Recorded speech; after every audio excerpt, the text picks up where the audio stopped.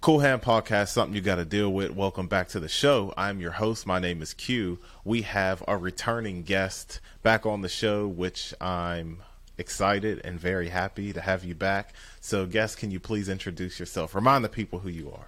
Remind the people, if you even listened to who I was before, I'm Ayumi. I'm just a creative out here, just, trying to show the world what I can do and just be happy with it. And yeah, there's not much to it.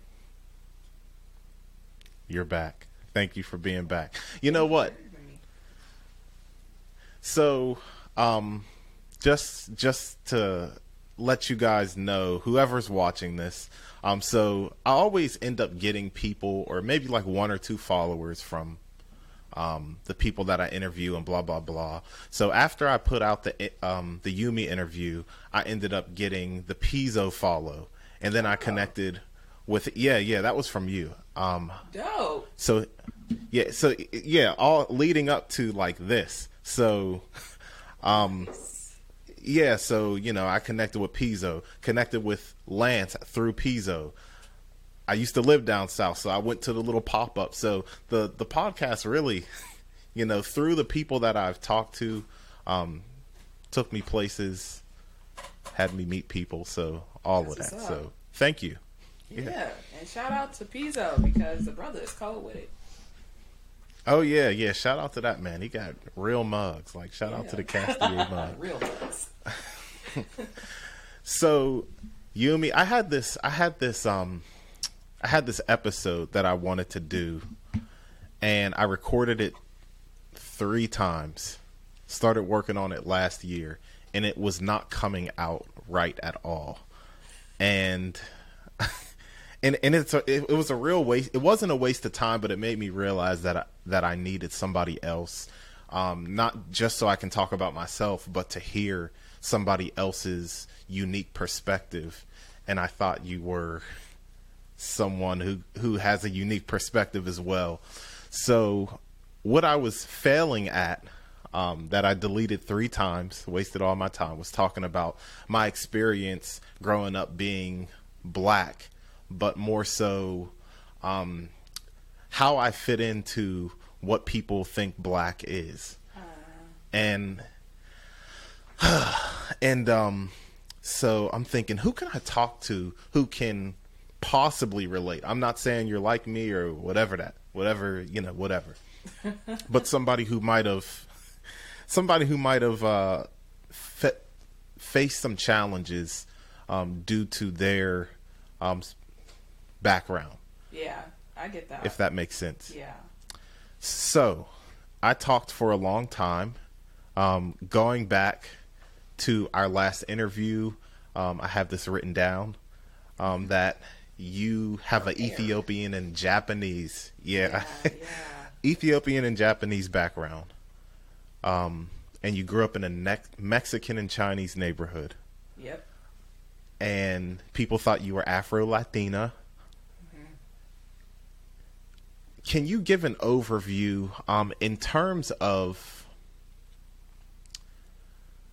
how you might have been perceived growing up with such a diverse background?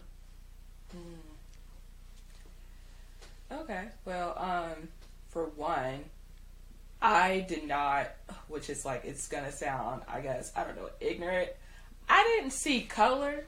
Like, my entire family are different complexions, different facial features because of our backgrounds. Some of my other cousins and stuff like that, they're all mixed. Everyone's got something in them. And so for me, everyone's just an individual. I didn't really see, the difference between us. And being in a Mexican neighborhood that was predominantly first generation immigrants, it wasn't like America the way I see it now. The Mexicans that were coming from Mexico were darker than me. Some of them had Asian features. Some of them just had very black features. So it was like, I didn't feel out of place. Everyone mistook my mother for a Latina as well. She's very fair complected. And so I didn't have this like issue being amongst Mexicans at all. The crazy part is that I don't know what it's like in Pittsburgh, but in Chicago, it's very segregated. Even though it's a very diverse city itself, it's not mixed up. There's always these separate neighborhoods. And so growing up, we had a park that separated my neighborhood from the black neighborhood. And I didn't often cross that area, but neither one of either black or Latino was allowed to cross the parkway. Otherwise, it would be some type of gang fight. And we didn't typically see gang stuff on a regular basis because it was, it's the 90s and they really weren't heavy with like shooting up people and stuff, but there was just like, don't cross the line. And so me and my family were accepted as Latino. So we didn't have to cross the park or anything like that. I didn't have much experience with black kids. And so it wasn't until high school where that kind of just all came out. Even though my family is black as well, it's a different experience when it's your family and you're experiencing the culture. And so I didn't experience the culture until I got to high school. And it was eye-opening. How eye-opening? Because you were into rock. You were into emo, if I remember correctly. So punk even rock. The music, Too old punk for rock, emo. punk rock. Okay. Yeah. Excuse me, all my punk rockers. No disrespect. So punk rock. So even that, growing up, 90s, early 2000s, right. What was that like when you got to experience the quote-unquote culture? Man, everyone was confused to like why I was dressed the way I was dressed. Punk rockers, we had the baggy clothes, hanging chains, wearing black nail polish and gloves and stuff like that. And all the girls in high school were wearing baby fat jackets, big gold, bamboo gold earrings and stuff like that. All the guys in their Jabot jeans and stuff like that and big tees. I just was not used to this. I was just like, where is this fashion coming from? I'm not familiar. And for me, I only knew old school hip hop. I wasn't familiar with the stuff that was on the radio because I wasn't listening to it. Unless it's just like it somehow got its way over to like the Kiss FM station and stuff like that. Mm-hmm. I wasn't listening to it that often. I think the first thing I heard was Laffy Taffy and like like there was just certain songs of course that I heard and like us punk rock kids were like, okay, I can rock with this, but I wasn't, if it wasn't Mos Def, Talib or Q-Tip or Ghostface, like I really wasn't listening to what our era at the time was making. And then when I got to high school, I was like, this is how black people really are. This is cool, and I think I like it. But they definitely thought I was white. So did they think you were white, or did they think you were? This girl acts like a little white girl. Right. They thought I was like acting like a little white girl. Okay. And if we all know, like, I don't know if your experience was the same, but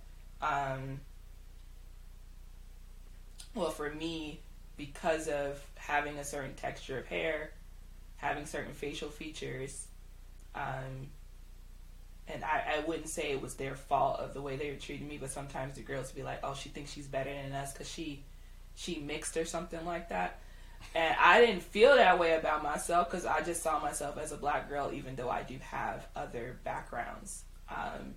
But I definitely got treated a certain type of way, and girls was always trying to fight me. So that was a new experience as well, as having other girls that you think to yourself look like you, and they don't perceive you to be the same, and want to attack. hating girls. I could use a lot of different terminology, but yeah, that nasty jealousy. Okay, so I want to ask you another question. I don't want to get into myself too much or yet, but I mean, get into yourself. how? Get into yourself. We'll worry about me later. What was so?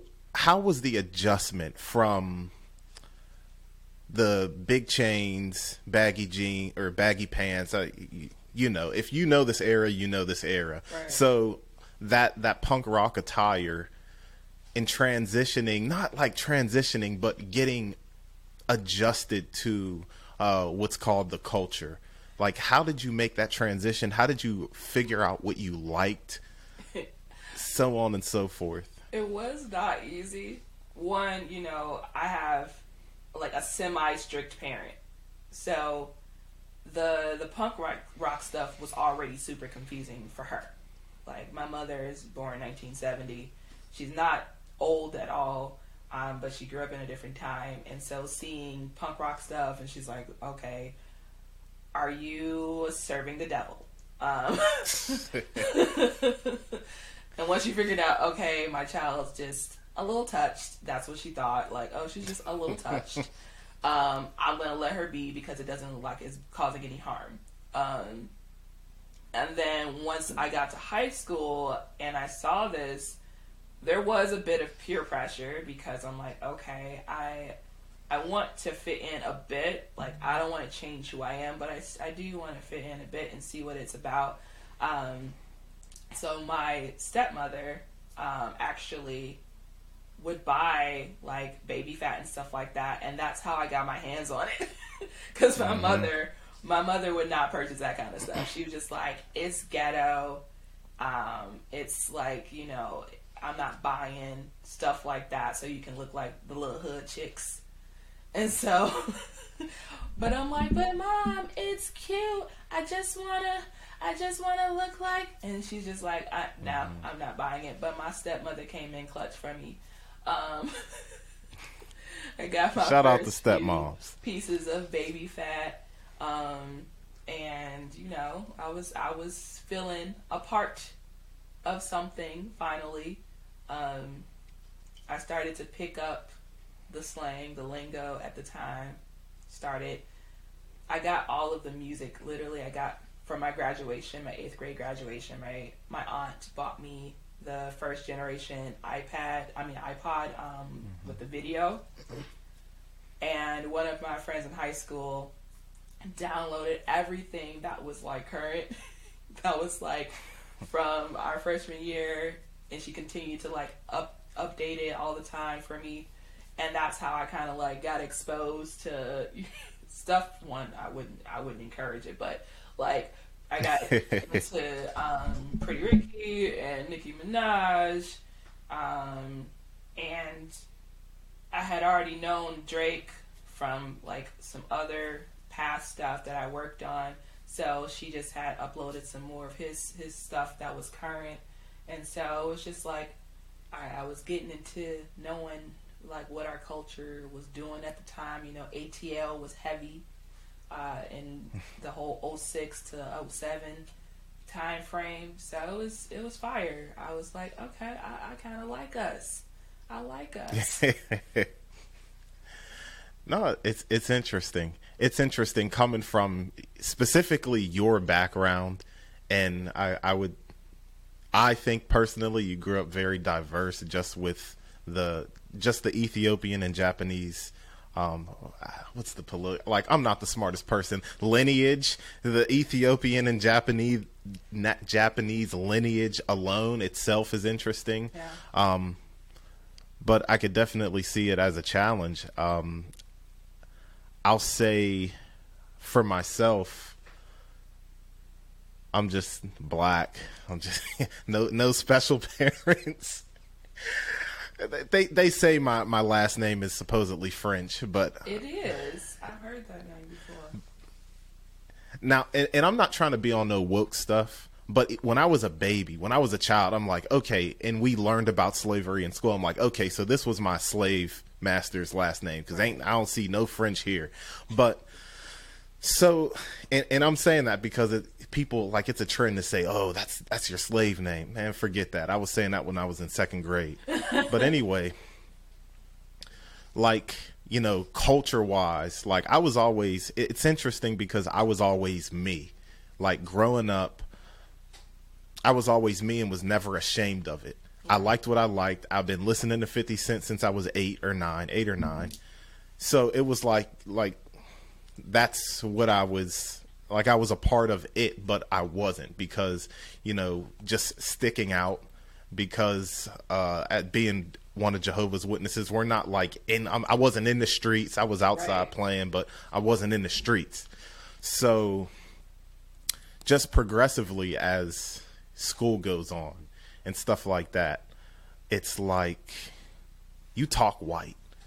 Like I would get that. And I ended up going to a predominantly white school in 10th grade. A lot of things I could say about that, but I would get it from the white people. No disrespect. When we say white people, just this is no literally white people. I mean, they were. Yeah. So, but it's like I would get it from the white people, not in like a derogatory way. I think their intentions were not to be outwardly racist, but there's a certain expectation of what a black person is and how they should act, how they should dress. No, for sure. So I'm gonna chalk it up to ignorance. So I was on like my real Carlton Banks swag, and I had like cardigans, polo, and they were wearing this stuff anyway. They were wearing polo and the Sperry boat shoes and the little high shorts. Yeah. So I had one dude, his name was Will. He ain't never did nothing bad to me. I'm going to say his name, and I'm sure he doesn't know who I am or watches this podcast. His name was Will. And he was like, Quentin, what are you doing? Like, what are you wearing? And he was being sarcastic with it. He's like, what is this? Like, stop dressing like such a white boy. But, but it's like one of my things is like, you get it from both sides. You'll get it from black people, like, what you got on? That's whack. And you'll get it from white people. You'll get like, what are you wearing? So you get like two different things of racism. Yeah, I guess it's racism. It's prejudice. It's definitely prejudice. And your circumstances or your experiences a little different, but at the same time, I want to know about some more of the struggles, if there's any more. You had the people who was hating on you, trying to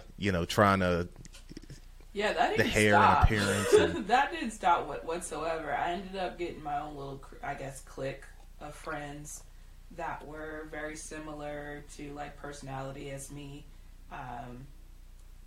So funny thing about my school, I didn't go to like some ghetto school in the hood. Anybody that's from Chicago knows Chicago High School for Agricultural Sciences. Hearing that name should already tell sounds you fancy. This school was a fancy school. It had money. It was in a predominantly white neighborhood. And the students who were there, it was very few of us. There was only 100 selected out of the entire city to be accepted each year into the school. And by the time you end freshman year, there's only like, I don't know, 75 to 80% of that class still in the school. So in the entire school, we would have like 350 to 380 students in the entire school. That's all classes. And so our school looked like a mall, the way it was built. We had like different outside areas where you can have, there was ponds, like koi ponds, and We had beehives because we had different, we had a farm. I was in animal science. So we had a nice school. But we had kids that were coming from this area, which is called the Wild Hunnets in Chicago.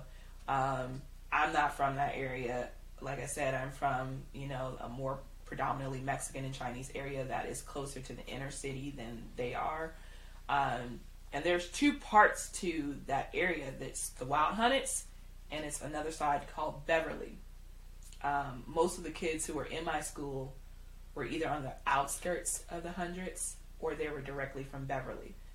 And if you're from there, most of the time your parents are doctors, lawyers, police officers. Like, you have parents with good jobs, and their kids don't have to be in the streets. So I was unfamiliar with these areas when I got to high school. So I would see these kids coming in looking like they from the streets. And even though I'm not from the streets either, I have parents who are very street wise. And I was trained to be very, streetwise and to protect myself. So any threats, I would protect myself. So the kids, I'm thinking like these girls who want to fight me and stuff, like, okay, like, you gotta be ready. You gotta be real, like, keep your focus, girl. Keep your focus. And anytime they wanted to fight me, they thought I was going to back down because they thought, like, oh, this little sedity little mixed girl or whatever, she's not going to do anything. And we just going to scare her. There was no scaring me. I was like, if we're going to do this, we're going to do this. Understood. But I'm going to protect myself. And so it just, after a certain time, like, the girls trying to bully me and stuff like that, it just kind of stopped. And like I said, I ended up with my own little clique.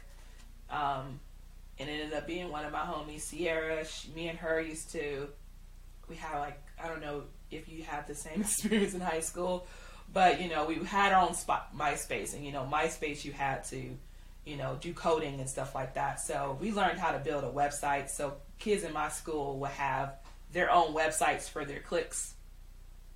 And then people would go on your website, make comments and stuff like that. I don't know. We could have used Facebook, but we made our own websites. We were nerds. And it would just start beef all the time. Like, wow. So we would have clique beefs for no reason. And that was just kind of like the culture in my school. But I'm going to, like, basically say it was very short-lived because I got sick of high school. I got sick of the high school experience. And before the beginning of my junior year, I decided to do homeschooling and graduated in that same year so that I could just be done with high school. So I was only in high school for about 2 years. I had enough of that experience. High school could be rough. High school could for sure be rough. Just in general, forget the race stuff. Like, high school could be rough if, yeah, it could be rough. I bounced around, but I got in like some big trouble. Snap. And this predominantly, I got in a scandal. This has nothing to do with this. No, not like legal scandal, but okay. I had nothing. When you think scandal in high school, like, you may think of something else, but no, like, oh gosh, talk about living up to stereotypes. I did something stupid. Oh man. And I had a lot of people on my head. Oh my gosh. I never had so many people on my bumper in my life who wanted. Thankfully, I ain't never get jumped. I left that school unscathed. I'm not going to act like. You didn't get jumped. You would have been traumatized. Oh my goodness. Oh gosh. But forget that. Good times. But yeah, high school could be. Yeah. I've done some stupid things, people. We all been so there, anyway. done that, what happens when you're a teenager. Oh yeah, I was scary too. I had big dudes on my head. But anyway, so high school could be difficult. Right.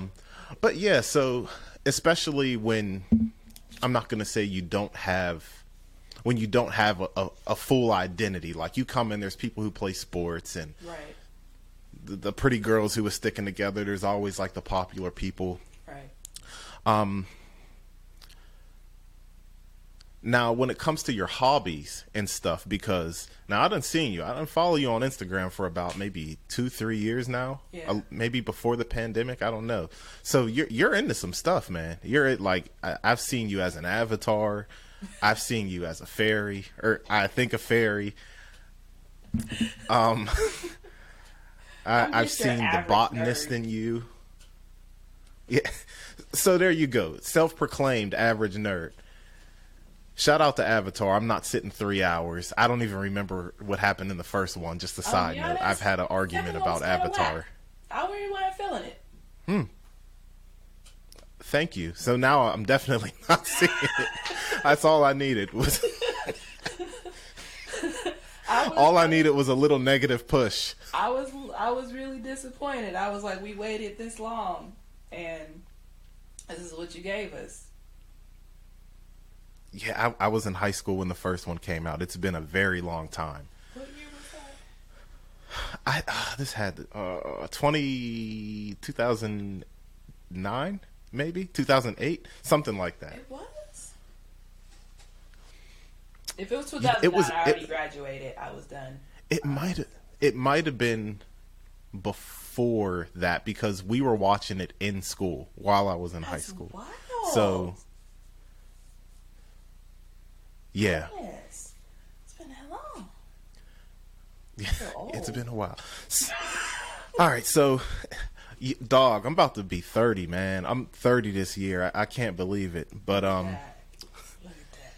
Feeling old. You coming on over. Yeah.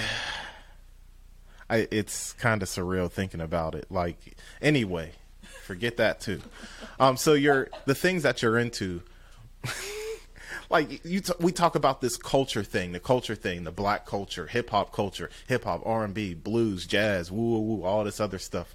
And there's kind of like a box that we can be put in as black people as to what we like, what we should like, so on and so forth. And of course, not everybody assumes that. And it's 2023, so this is like the most, I would say, progressive people, young people of different races have ever been. Because back in the day, you couldn't like, if it wasn't Dragon Ball Z, you couldn't really like an anime or something like that, Right. or however it's classified. Right. So how did you navigate, and how do you navigate even now with some of the things that you rock with? You call yourself did you say typical nerd or average nerd? I'm a typical nerd. Being a typical nerd, I'm over here with my how do you candle.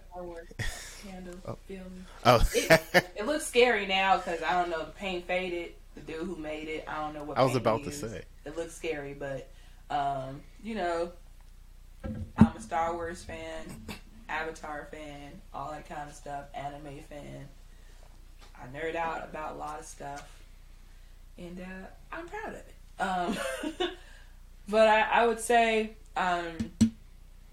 everywhere I've been, no matter what age I've been, I've always found my people.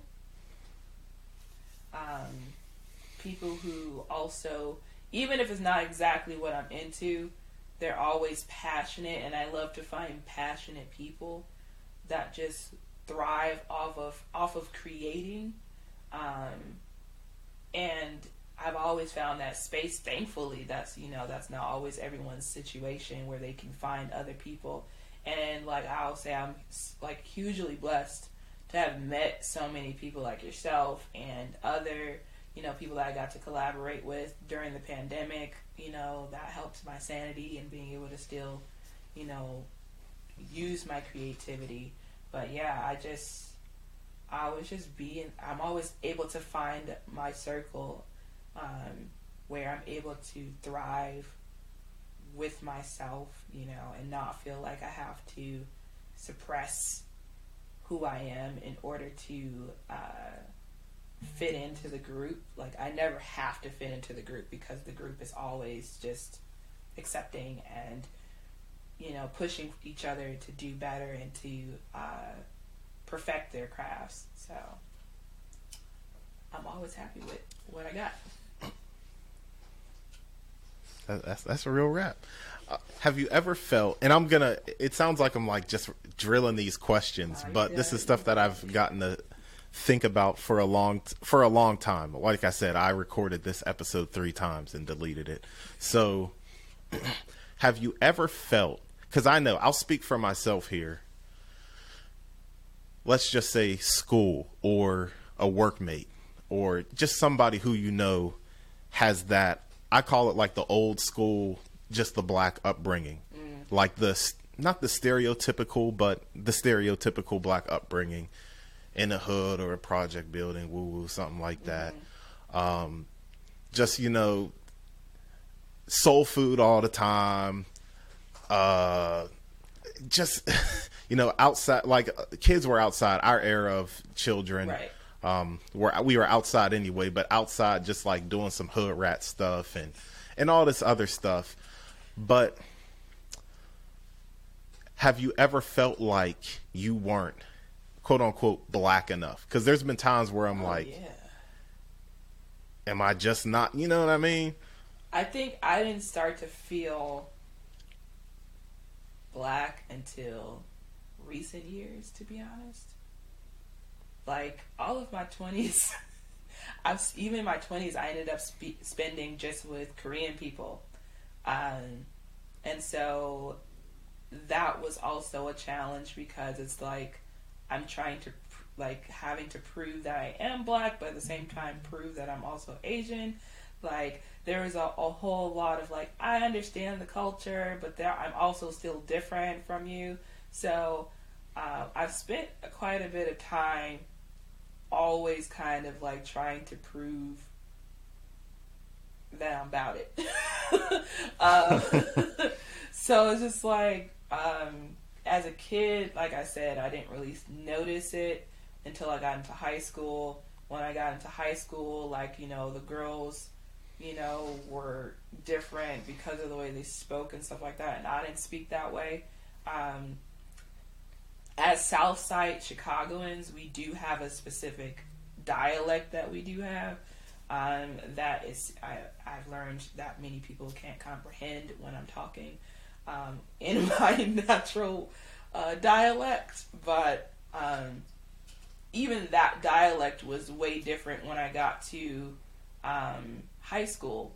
The girls were, saying a lot of different stuff that I was like, I don't know what that word is. And that made me stick out heavily because they're just looking at me like, oh, you're too, they just treated me like I was too bougie. And I'm like, what? Mm-hmm. We had white kids there and they were looking at me like, you're worse than the white kids because at least the white kids know what's going on here.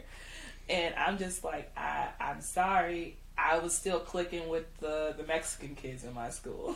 Because it just took a minute for me to understand what it was. I just had started watching 106 in Park, and BET was not heavily on my TV before I got into high school. So definitely I wasn't called white, talking white, but definitely I was treated like I was trying to be too much.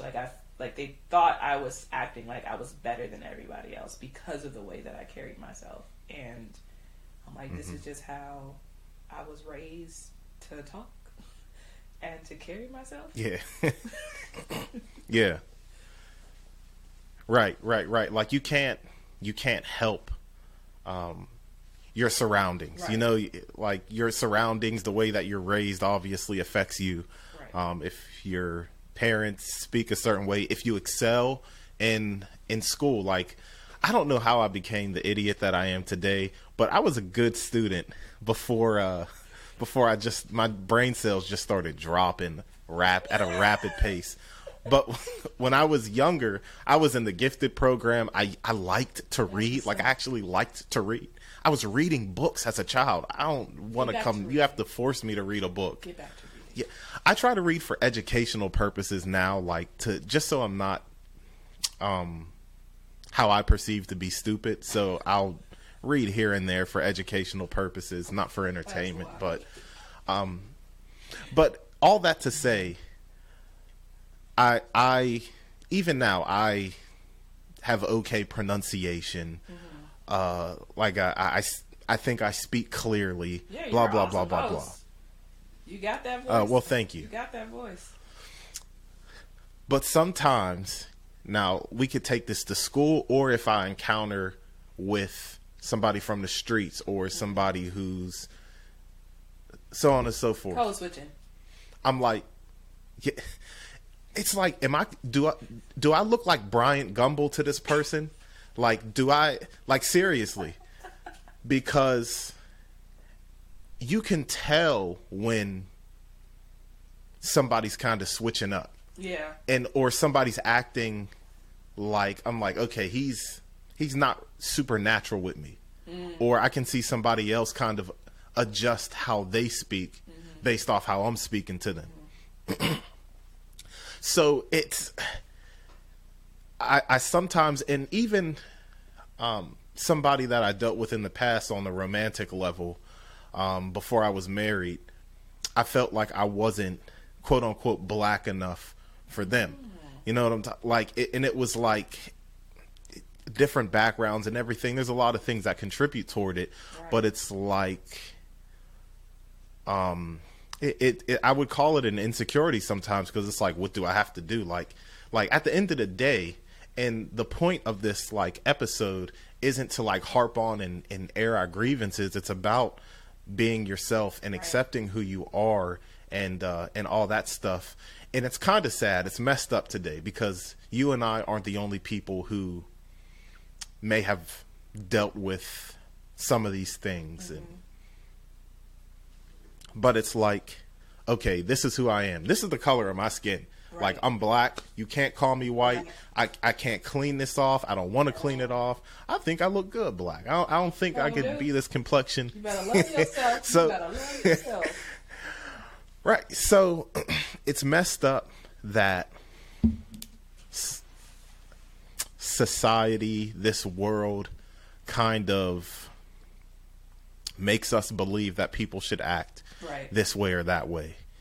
And or the expectation. And I talk about like encountering somebody from the streets or something like that. But even with someone who's of another race or ethnicity, namely, like I've worked with like white people and things like that. And it's like, in my head, it's like, I hope they don't think I'm like this super square, like, because I'm at work too. I'm conducting myself professionally. Right.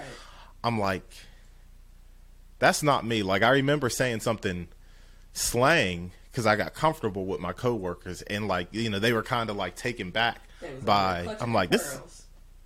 Yeah, I'm like, this is actually how I speak. Right. Like, this is, when you know me, I speak this way. But it's, I don't know. The whole thing is like, it's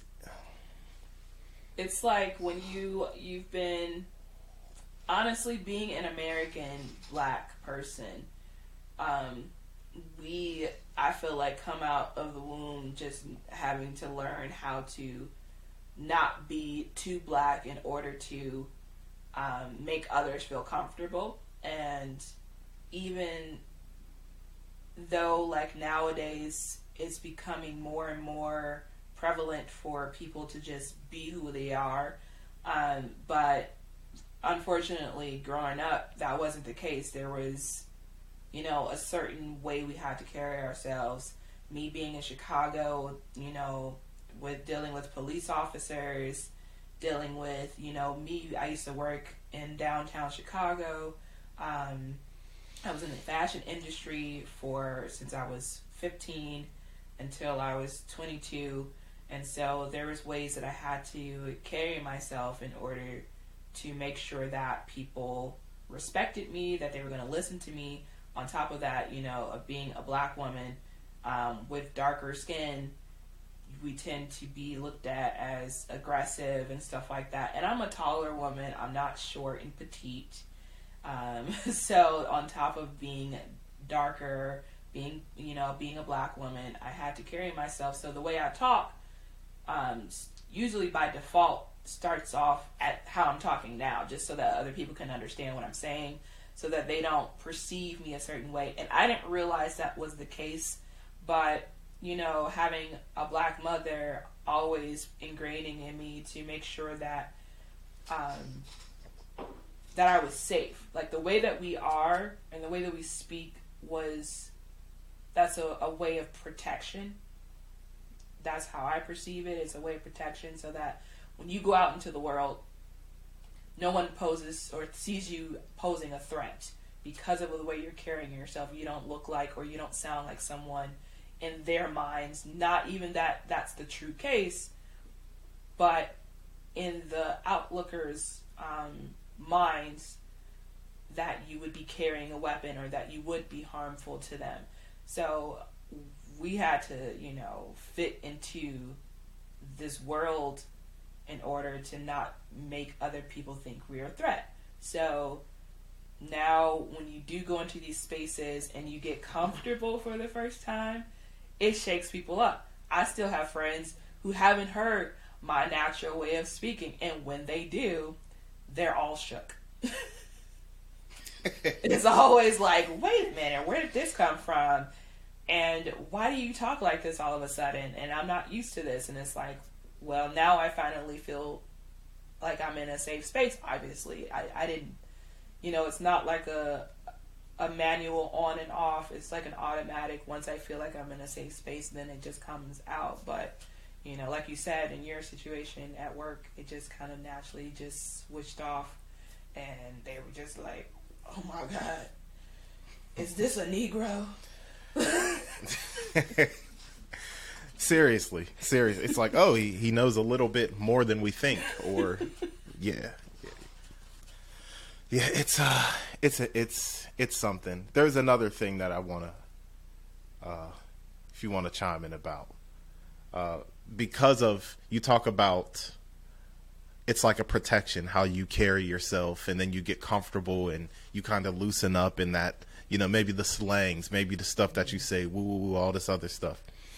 Now, the perception that people have of, and this is inclusive of all races, but I'll say it's inclusive of all races, but I'm gonna, hone in on black people and white people for that matter. So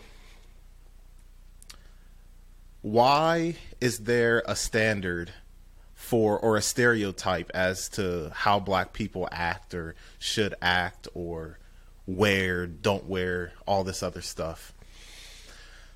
In my research looking this up, my original theory was entertainment, media. What's put out there in front of people is how they perceive other people to act. So when I looked it up, it was like a history of like racism and TV and stuff like that. And there's, certain characters who would act this way or that way. Got a lot of them. And and it would be traced back to like the minstrel shows. I did some research with this. This isn't all like personal experience. So it would be traced back to these minstrel shows of, kind of like black caricatures, whether it's a white person in blackface or a black person being super exaggerated or acting stupid, lazy, so on and so forth. So other people from other cultures and things would come and look at these minstrel shows, and it would give them an idea of, if you had no idea of how a certain demographic of people acted, this comedy show might give you a glimpse of who they were and how they acted. Right. In comparison to today, now I love hip hop and I love me some rap. What's being shown, what's a politically, is a whole bunch of nonsense. Yeah. And even when I was a youngin', like I say this on the podcast, 50 Cent was my hero when I was a child. Getting shot 9 times, I didn't think it was the coolest thing, but I'm like, this is 50 Cent, man. This is 50, man. He's like, all this other stuff. Right. But even today, the things that you got worldwide, you got somebody from Switzerland smoking on a pack. That's Chicago stuff. That's their stuff. Yeah. But like, this is what is going on. This is what's being put on Twitter, right? Instagram. I don't use Facebook, but I'm sure it's on Facebook too. And even for ourselves, now I'm talking some 2023 stuff, but even back then when we were in school, we had the 106 and Park BETs, you had Nelly, Tip Drill, and all this other stuff. Right. If you didn't encounter black people and you're watching, whether it's a show on TV or music, this is what you might be expecting from somebody who's black. Yeah. 1,000%. And because of that, you said 1,000%. Okay, I'm not crazy. So I think inadvertently, through what people read, see, watch, and even observe, because there are people who perpetuate the stereotypes, unfortunately, because it is a real thing. It's not like, some of these stereotypes are made up. But that's when there's an invisible circle that you're put into, that you're supposed to act, dress, dance. I can't dance. I don't. Oh.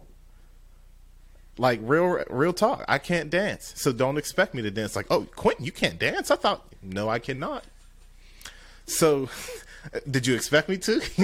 But seriously, there's there's bounds which you cannot cross.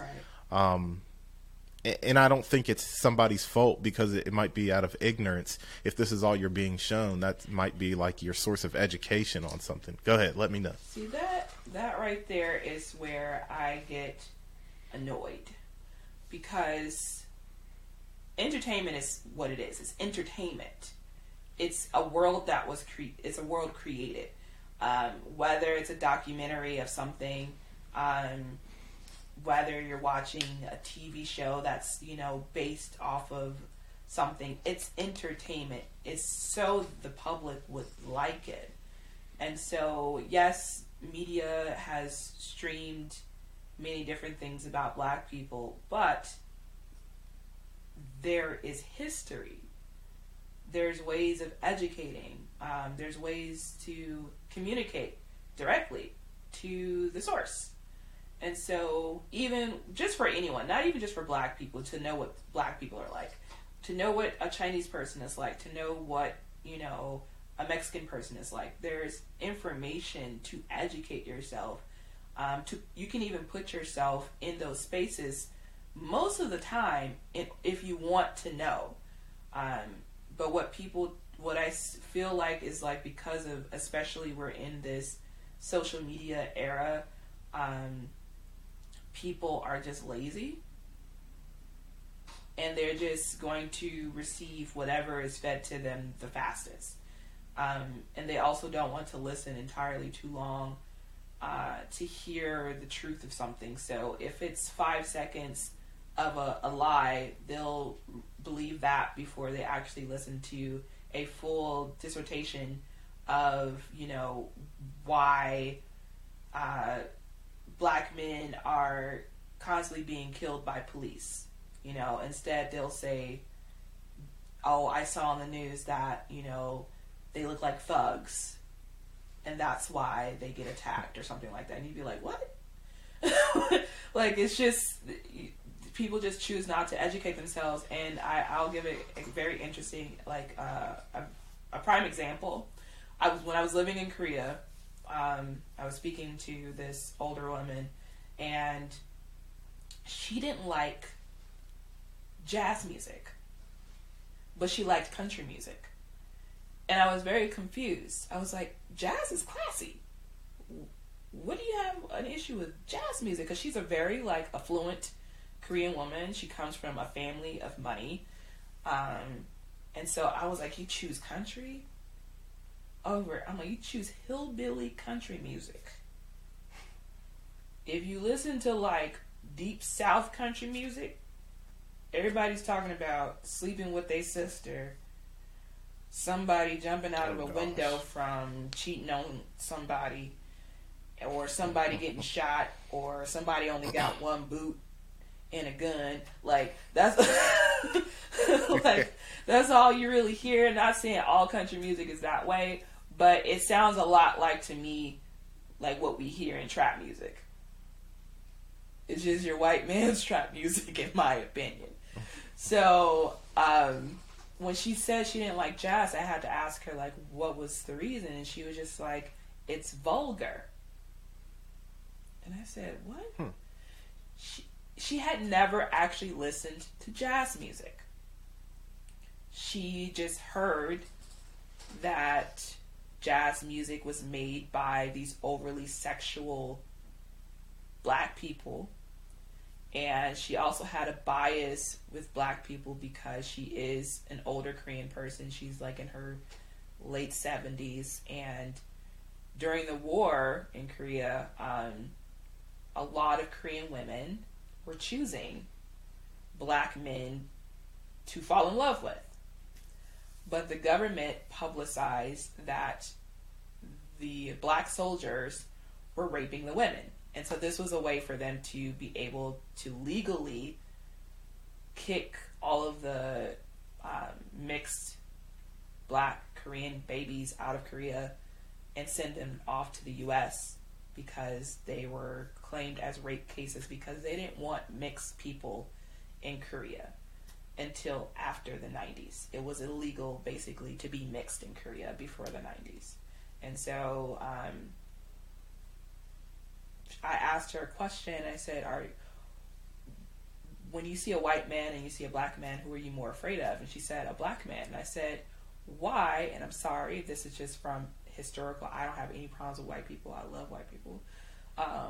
But historically, they're the only ones conquering lands.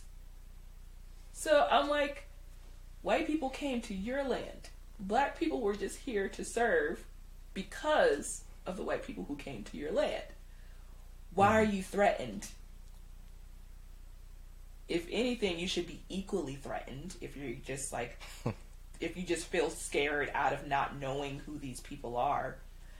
But to just choose one without any actual facts is wild. And it's just because people like to get fed information without actually looking up the information.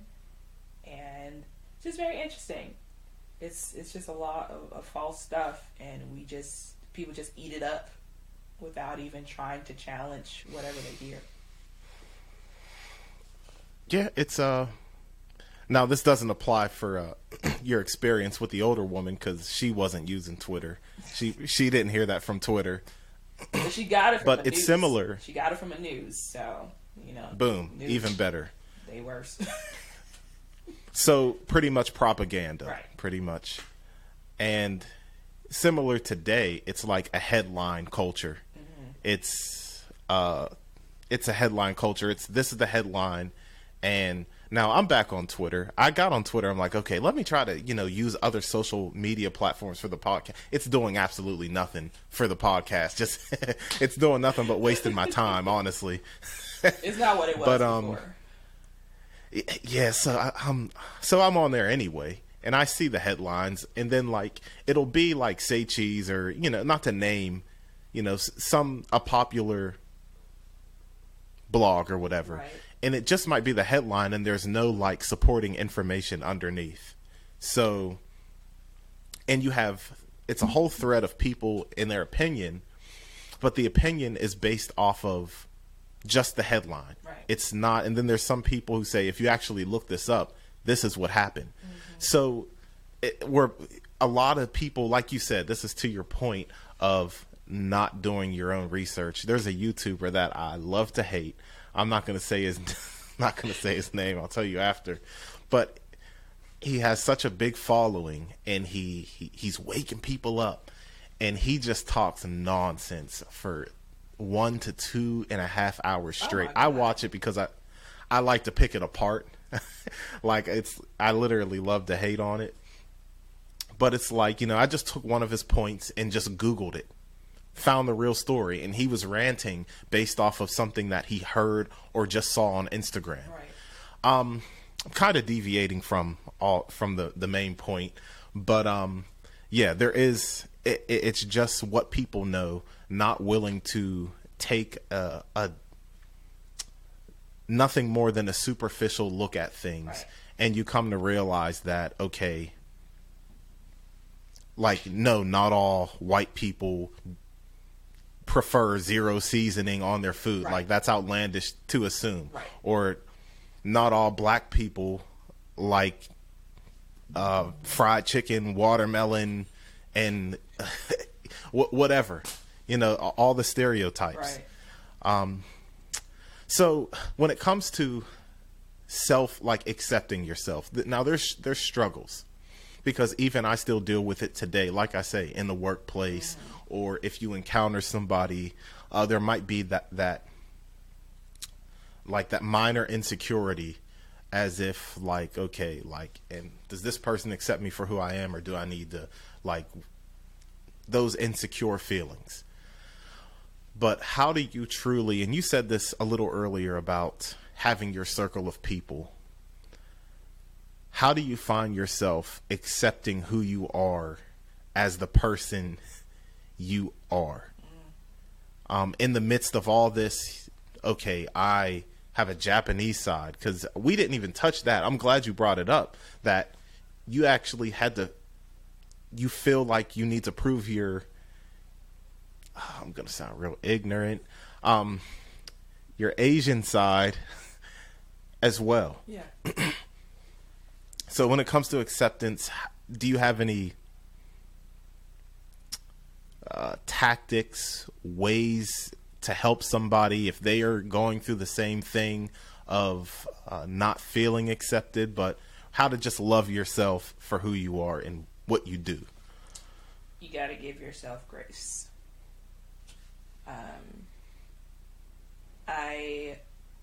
When you're young, you're like so eager to be grown. You're like, I can't wait until I'm 18. I can't wait till I'm 21, and then I can really be who I want to be. But when you get to, like, I'm sorry, at 25, I had a whole like midlife crisis. Like, I didn't know who I was, what I wanted to do anymore. Before, I thought I had everything like straight and knew exactly who I wanted to be.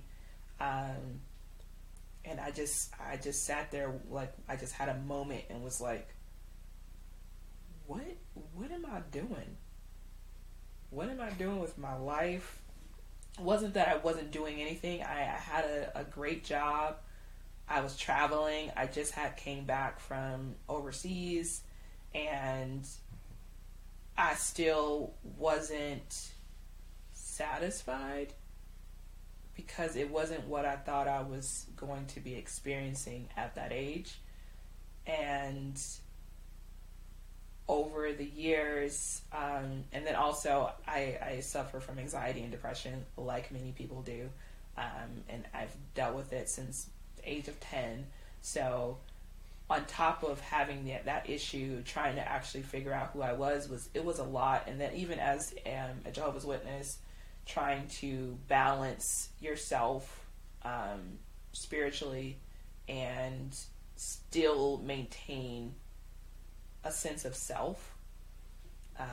At that point, I feel like I had became very like robotic, just sticking to a script of what I knew I wanted or what I needed to do in order to have a happy life.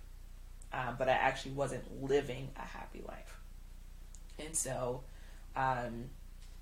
having grace, letting yourself make mistakes, letting yourself learn from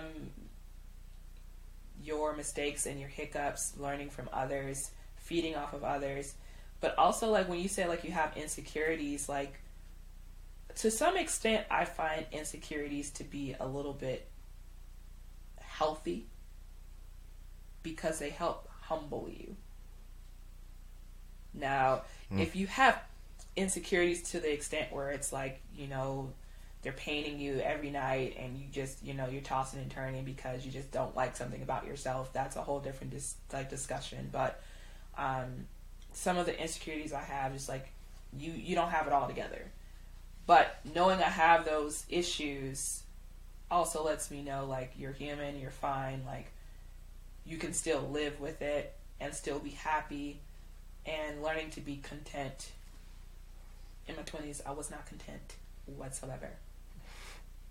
But I've learned to become content, and I'm still practicing to be content with my life, and still being able to know, like, you can still improve.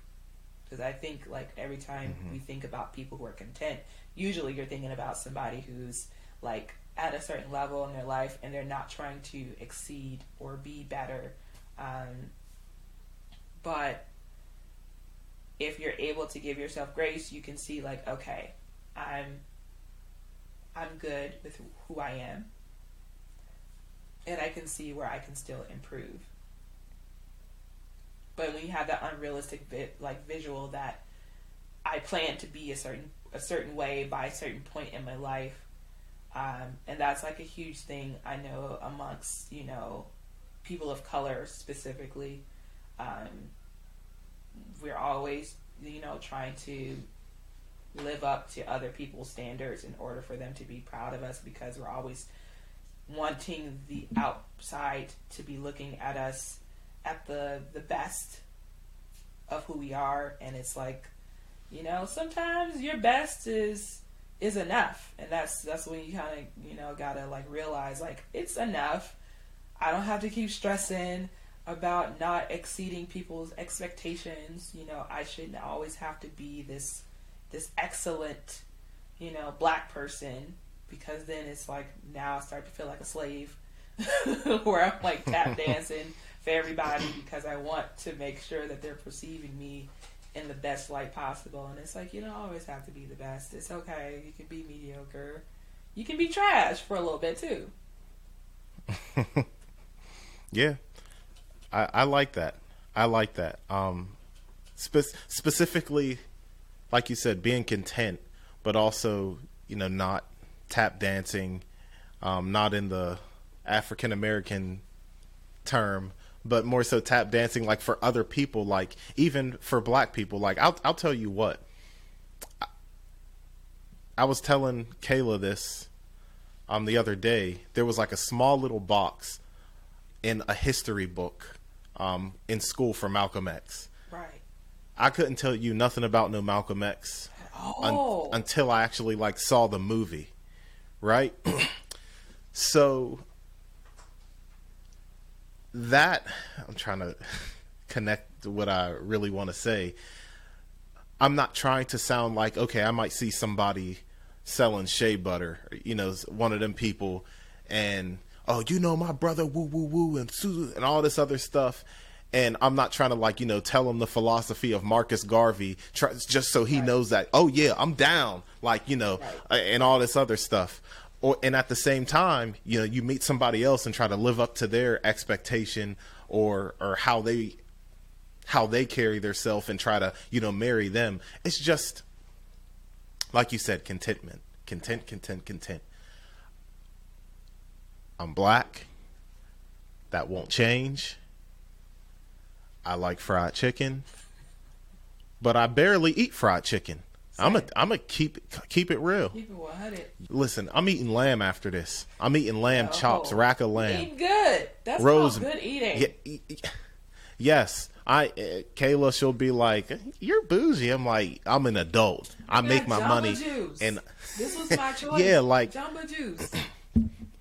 like I wasn't raised I wasn't raised to be straight. I wasn't in the streets. I put my pinky toenail in the streets and got smoked.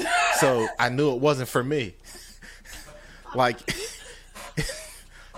I put, like, seriously, I always say that. Like, I was barely in the streets. I had people, you know, I was just looking at my man down in Georgia who died in 2021. And I think about him. He was in the streets. He went to jail. He lived the life, and he died. Right. He died.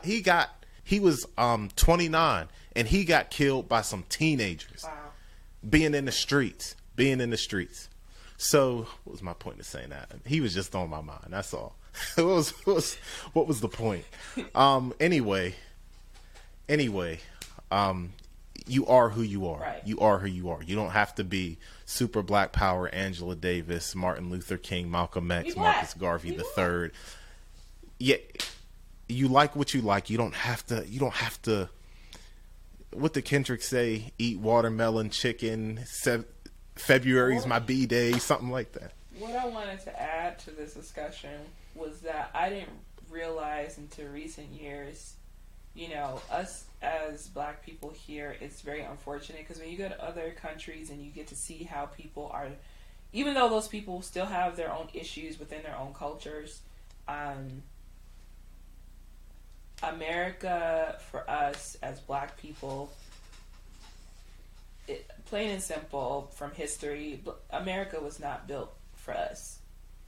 So we're still trying to fit a shoe that is not made for us. So that's why I appreciate us, you know, having the truth, you know, knowing Jehovah, because I swear, being in America and trying to like make it fit for us is almost like impossible. You know, you can find your spaces, but ultimately this is going to always be a foreign place, even if this is the place that our families have called home for generations. And it's interesting when, like, you know, like we still code switch. The reason why we code switch is because it was built that way. There's standards. There's a way we dress for work. You know, having to wear hair a certain way, having to, you know, wear certain clothing to go to work. It's all to fit what we're not. Always having to put on a costume in order to be in that space. But for everyone else, it's comfortable. One girl, this white girl I was listening to, was talking about how she won an award at work for the way that she dresses. And she says, half the time I come to work with my hair unkept. I didn't even wash my hair for like 4 days. And I'm getting an award for this? And they were like, well, you know, the hair that the other black girl that was in her job, she was like, but she gets her hair done.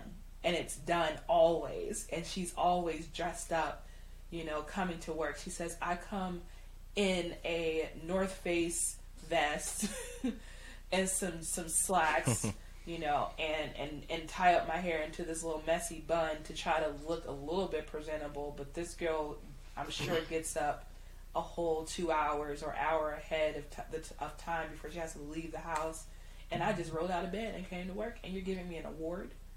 And so, this is not all of America, of course, but, you know, for the most part, these spaces that we walk into, we're always going to have to present ourselves a certain way in order to not be a threat and to make others feel comfortable, because in order for us to feel a little bit comfortable in the space we're in, we got to make others comfortable. And that's just kind of like our sad reality.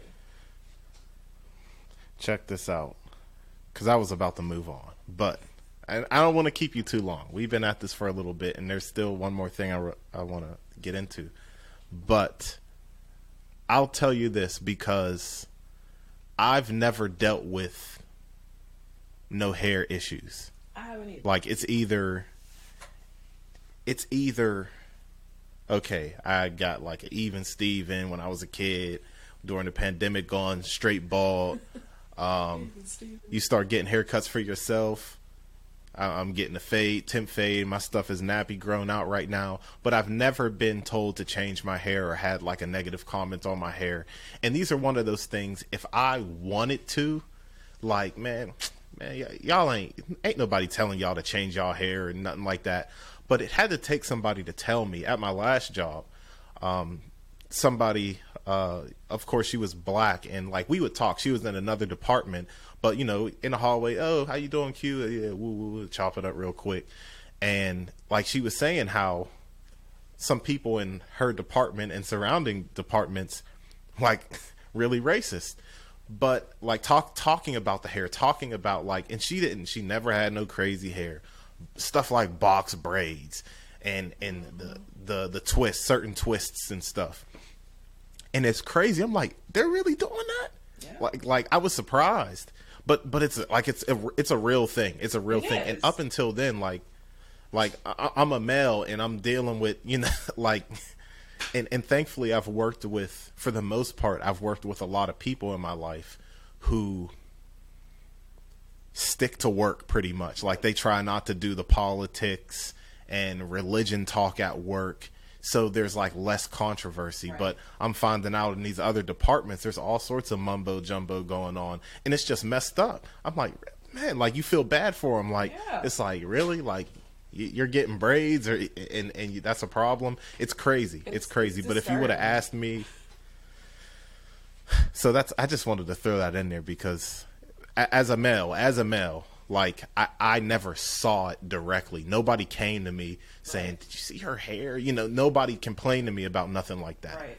But that it had no real point except for me to say that. No, you gave a good point. Like it shows that it's happening, and it's not that every single black problem happens to all of us all the time. It's just that each person is having a certain experience because of just them being a black person. And like you said, her hairstyles weren't crazy. I think the only reason why I was never spoken to is because I've always looked at as this like hipster, hippie girl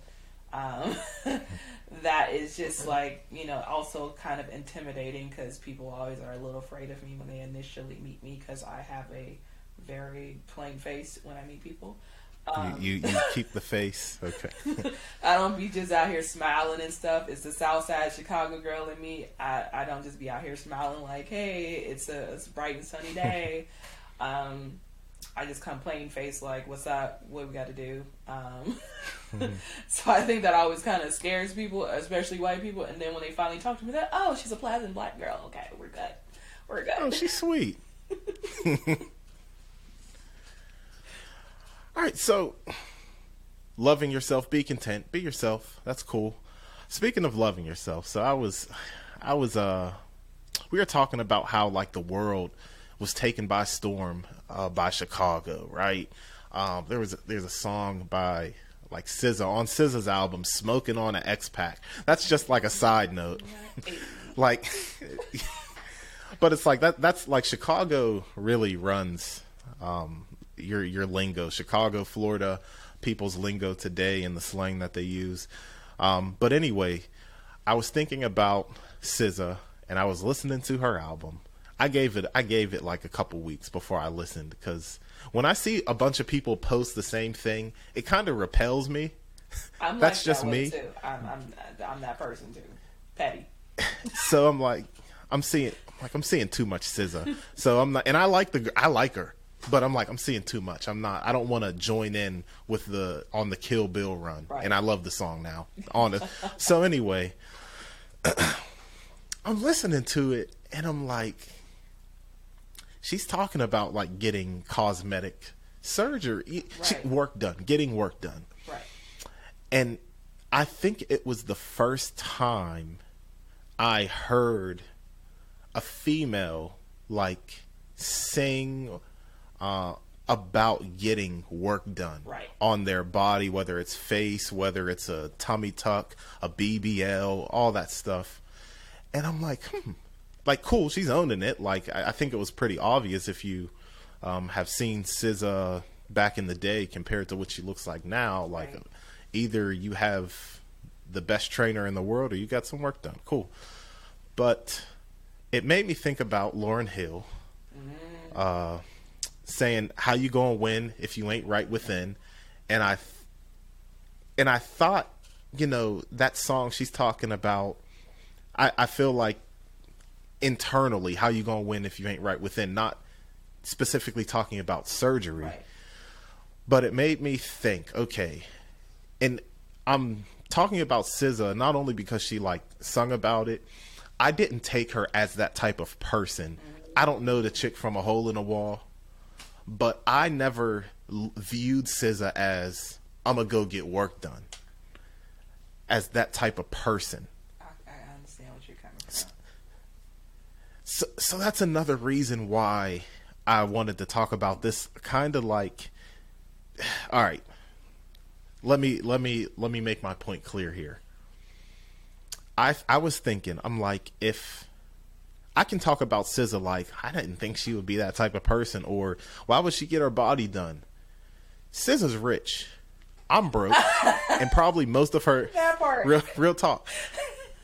And I'm just gonna guess most of her listeners are broke enough to not be able to get their body done. Yeah, like I got no money compared to these people. So I'm like, you know what? Would I change anything?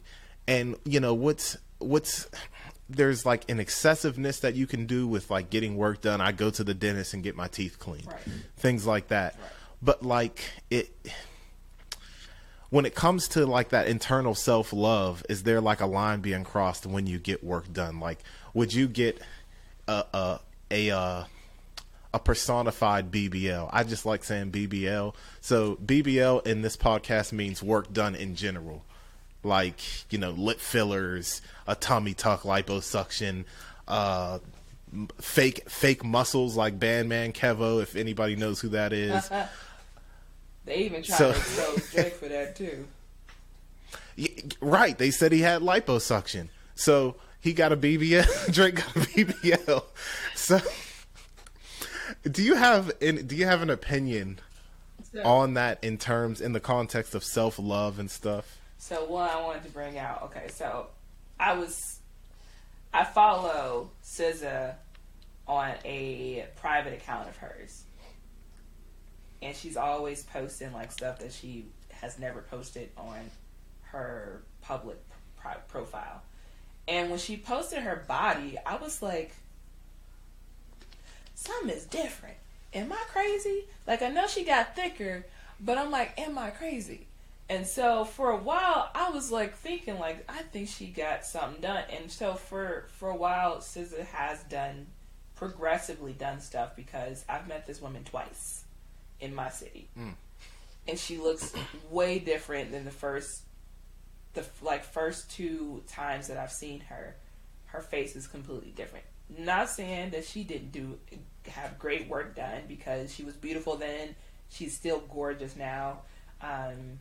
But it's still kind of shocking to see it. But, you know, when you brought up that Lauryn Hill bit, one of her lyrics, I feel like when you are actually happy with who you are, but you just want to improve yourself, and maybe that was going to be the fastest way to get to where she wanted because she has the money for it, I'm not mad at it. I personally like my own shape. Now, if I had the money to just go ahead and suck out some extra fat that I don't want, sure, I'd go ahead and do that. The reconstruction stuff, you know, I'm not down for it. But, you know, it improves people. I'm more afraid of what's going to look like, you know, 30, 40, 50 years from now. Since it's not my body, and, you know, usually our bodies reject stuff after a while anytime it's something cosmetic done to us. So I'm just more fearful of what I'm going to look like later, and trying to maintain it, you know, because, you know, your body's not going to age the same way that it was intended to. So I don't know. But, you know, I don't think you know, that it shows that you don't love or that you're not content with yourself, because like I was saying before, being content doesn't mean you can't improve yourself, you know. So for her, I guess, you know, this is a way of improving herself, and she's open and honest about it. And I guess she felt like, you know, before y'all start talking about me, I'm going to talk about myself first. Mm-hmm. And she let us know, and she put out some fire tracks. She my favorite rapper now, because she had bars. And now it's just like, you know, I'm sure it made other, you know, women and possibly even other men feel empowered to, you know, be who they want to be and still, you know, love themselves and still feel confident to get work done. But, you know, it ain't really for me though. I hear you. Yeah. Yeah. I thought about something. It seems like the first thing people do, at least in hip hop and R&B. I don't know what they do in the other genres, but it seems like the first thing they do, which is good for them when they get that check, is get a fresh pair of veneers. Oh my God, it's so terrible. Yeah, and they're so perfect. like they're so perfectly aligned. And I thought about it because I have big teeth. My two front teeth are big. I was called SpongeBob. Before SpongeBob came out, this is real, like I can laugh about it now. But before SpongeBob came on the scene, it was Bugs Bunny. Because Bugs Bunny was he was first. Oh, sorry. Geez. But SpongeBob dropped in 99, 2000. But I wasn't immediately called SpongeBob because we all wasn't watching it yet. But I'm thinking, now if I got that big bag, am I getting veneers? Am I getting like a whole? But I thought no. Like I would keep my teeth as long as I can. Now if the gums start getting, right, you know, gum recession, all right, give me some gums, give me some new teeth, keep this mouth like. I was a snag-a-tooth child, okay? I had double teeth everywhere. Like, when you think about Japanese people, you see raggedy teeth. I had raggedy teeth. And just thankfully, my mouth just kind of sort of tried to fix itself. I still got one little raggedy tooth that's up in here, but people be like, they don't notice it. And so I'm content with my mouth. I could have got braces, you know, and everything like that. But my teeth are clean. They work just fine. And, like, it's only really in the music industry where you see people getting their mouths done. But, like, if you look at Zendaya, Shorty got a tooth just, like, folded. Like, it stick out and do a little tilt thing. And ain't nobody talking about Zendaya mouth. They better not. She's like how other people view the queen. in our in the black culture, like she's untouchable. But all actors, you know, you can look at quite a few actors, and their teeth they're jacked. Mm-hmm. And I guess it's because they have to be people, you know, in films. They have to be actual people. So I guess that just adds to the naturalness. But like for artists, especially rappers, like you said, like all of a sudden they got these chompers. And you'd be like, yo, why did you do this to yourself? Yeah, I don't think, you know what, I'm starting to think they just don't take care of themselves. Oh. Like, but yeah, like, I guess, you know, the teeth are one thing. And the thing is, everybody has a build a body, and they just all look alike now. Now we have our... It's right there, yeah. Everybody, like, all their teeth look alike. Even with okay, it's nice to have a perfect set of teeth and all that stuff. But now everybody's teeth look the same. These people are getting, all the same celebrity doctors.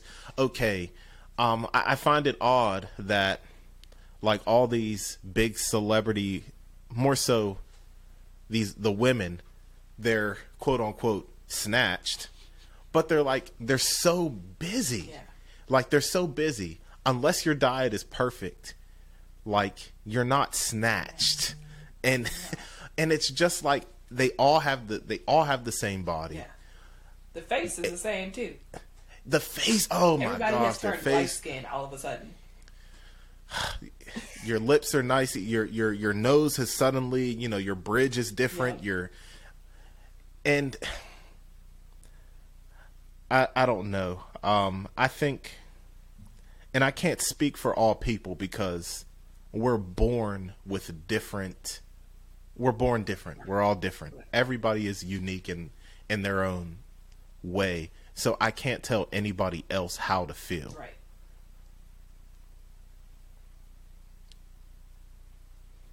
There's nothing. I guess I have nothing else to say after that. But no, because it's like if I feel exactly what you're saying. Everybody's looking the same.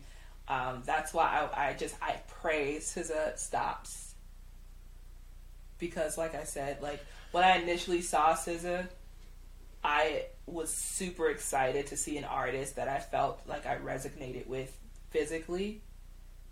Okay. She's a thicker girl. She's like similar height to me. She's brown skinned. Now she's looking a lot lighter. I don't know if it just has to do with just be working inside and the makeup and lighting and stuff. But, it all kind of turned into the same shade of brown these days. And like the nose slendering, she had a wider nose. And, lip fillers. She already had nice plump lips, and now she got lip fillers and that what do you call it? I don't know. The triangular face is happening, and I'm just like, what happened to the you? And it's like I said, self-improvement, I'm all for it, and even if it looks good, it's just like, what is it going to look like later? It's everybody's choice and it's their bodies and stuff like that, so I never want to sound like I'm being judgmental for someone's decision for them to accept and love who they are. I don't know what's all involved in that for each individual, but it's just really strange because we're in this Instagram era of people going to a doctor and saying, I want to look like this person, and then getting things done exactly like that person, opposed to them just asking for, I just want a more slender face. Instead, they're asking for, a certain person's shape of face, and they want a certain person's build. And it's like you mentioned, all of us are built, like we're made differently. So that snatched waist, shelf booty, wide hips is not meant for everybody. Everybody's body type, everybody's body can't carry that kind of weight being on them in certain ways, especially those who are not of Afro descent. Just gonna be honest. Like, seeing that is crazy. Like, some people, you'll see them have that natural body, but like it starts to actually have health problems for them, because it's like your body wasn't meant to carry or distribute your weight this way. You're not built like that. And so changing your whole making in order to look a certain way because we're in a specific era is just wild. Yeah, that's another thing. Thank you for saying all of that, because it's like a domino effect that, okay, some years ago, somebody popular might have had a certain look, a certain body shape. Right. And now they have influence. They're famous. They're popular. Blah blah blah. There's another little girl who looks up to them, and the standard of what's considered pretty, beautiful, or a baddie is this standard. This is the expectation for a baddie, because this is what you see. This is what's shoved down your throat. Right. Especially for young people, because when you're young, you're into whoever is hot and popular right now. And so what is the young, and we're talking about women, but like this applies to men in a way too, like in another way, not only the way you look, but also like you don't got to be a trapper, you don't got to be a trap star. But I'm just going to go back to women, because I think it's messed up. I think it's messed up more so for women appearance wise, because we're born different, and this is all that you see. There's these stupid, and I'm saying stupid, gym influencers. Yes. Like, it's so stupid. They themselves got their body done, right. and now they're in the gym right. acting like they're putting in work. I'm telling you this now. I go to the gym almost every day. I might take 1 or 2 days off depending on, whatever. I do that. I love it. That's my thing. What was the point of me saying that? What was like? There was a real point. I wasn't like bragging. Like I wasn't saying. Like, hold on. Oh gosh, because You're talking about the influencers and how they're influencing people. So there's these people. I don't know why I brought up myself, because that sounded like conceited. There was a reason for that. That's point, though. I know you. That's what I was trying to. Why'd I bring up me? But anyway, the young people, these gym influencers, and they have. It's an unrealistic expectation for guys too when it comes to that gym stuff. But like, okay, now everybody, they want to get on their squats and deadlifts and do these workouts specifically to attain this certain body type. Right. When in reality, it's like, okay, it's all cap. Like, this person got their body done. Right. They're not in the gym like that every day. Oh yeah, by the way, they're on steroids. Like they're getting exactly. And I think it's messed up for the youth. Oh my gosh. Like, it's messed up for the youth. It's messed up for the young people. Right. And older people too. You hear about these botched surgeries because this dude was trying to look like Kourtney Kardashian, or have a certain face, like you said, reconstructing their whole thing to look like somebody else. But the standard of beauty is so warped now that can't stand it.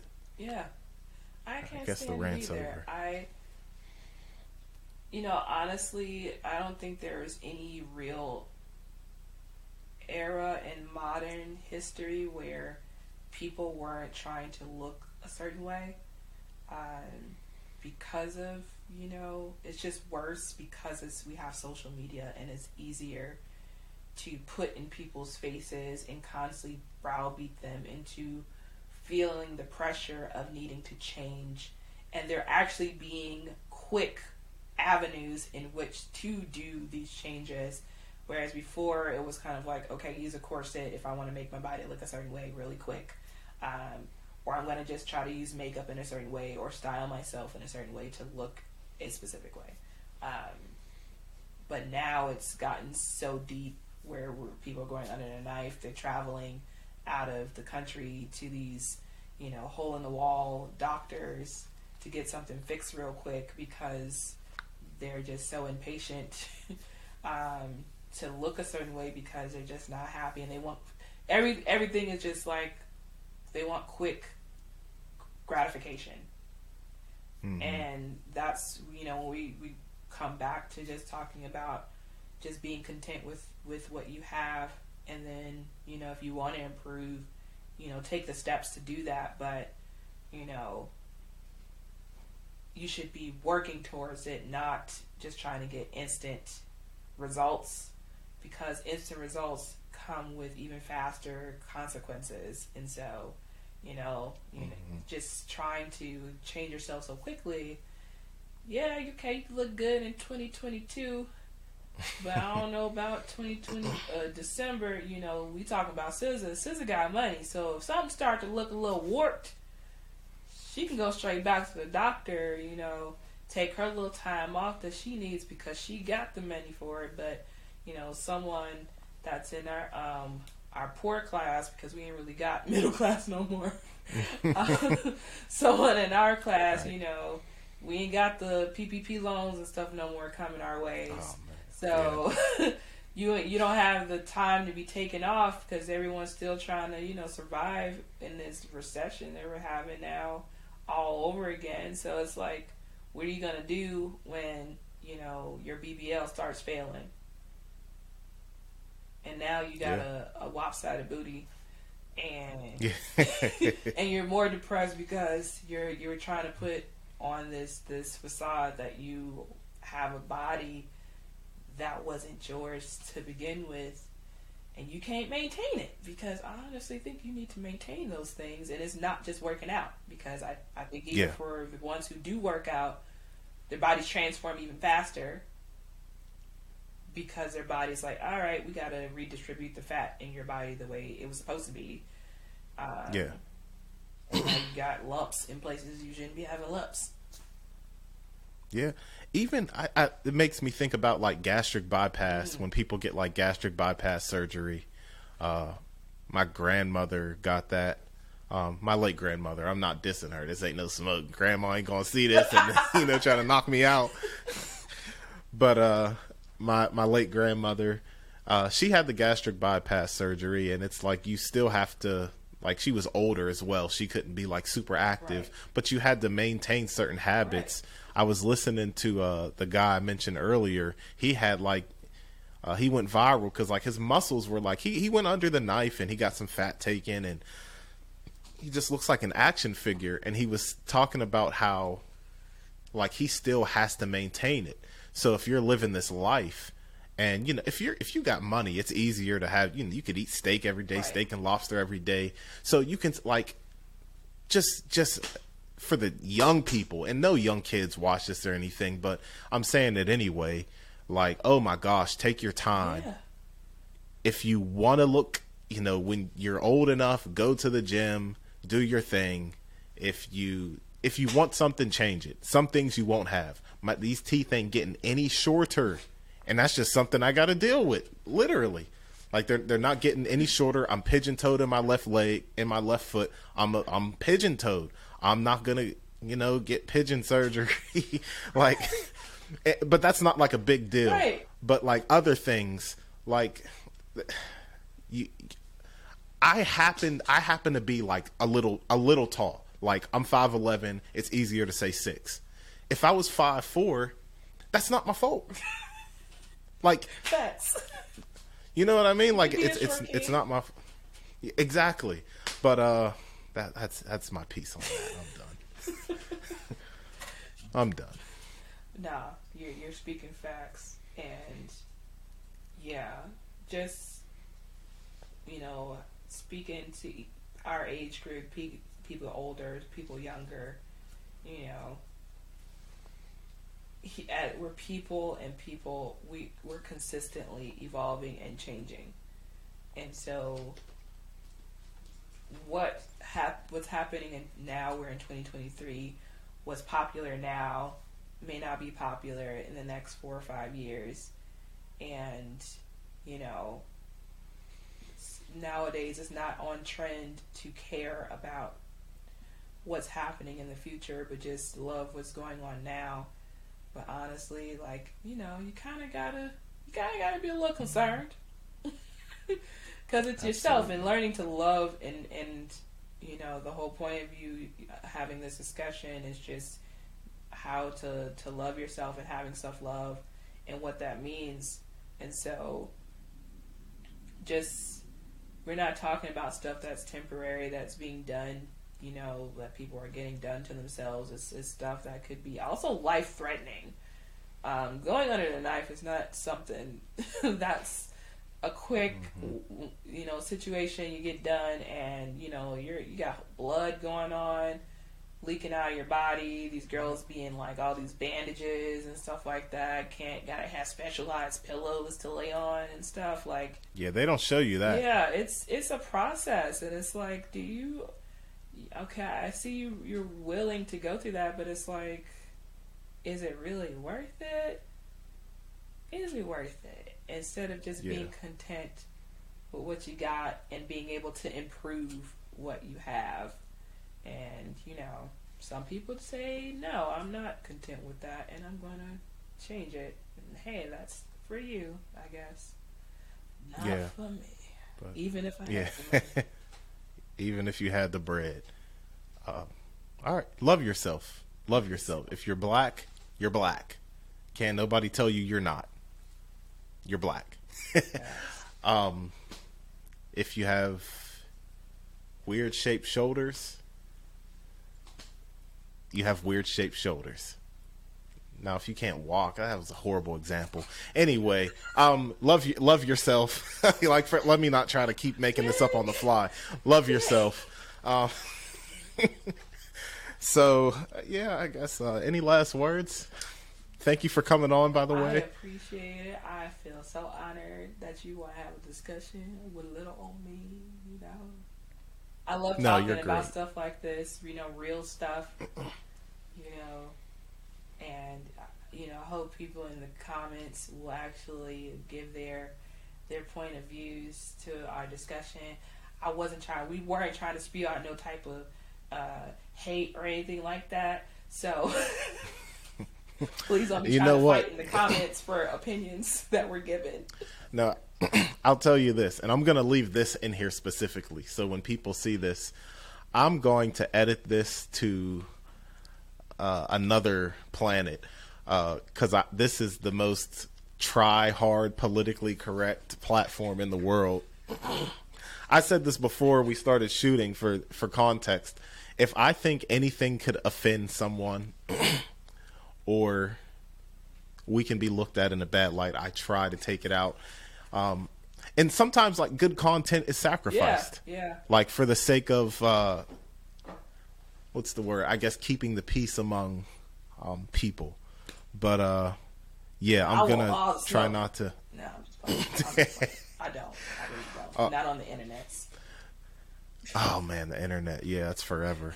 But anyway, yeah, Yumi, thank you for coming on. She's a real trooper too. There was some like technical difficulties at the beginning of this, and she did her thing. So special thank you, because you could have been like, you know what, this isn't working. Can we just reschedule? I had to show up for you, bro. So thank you, and yeah, that's it. So this is the Cool Hand Podcast. Something you got to deal with. Leave a comment, like all that stuff that the YouTubers say.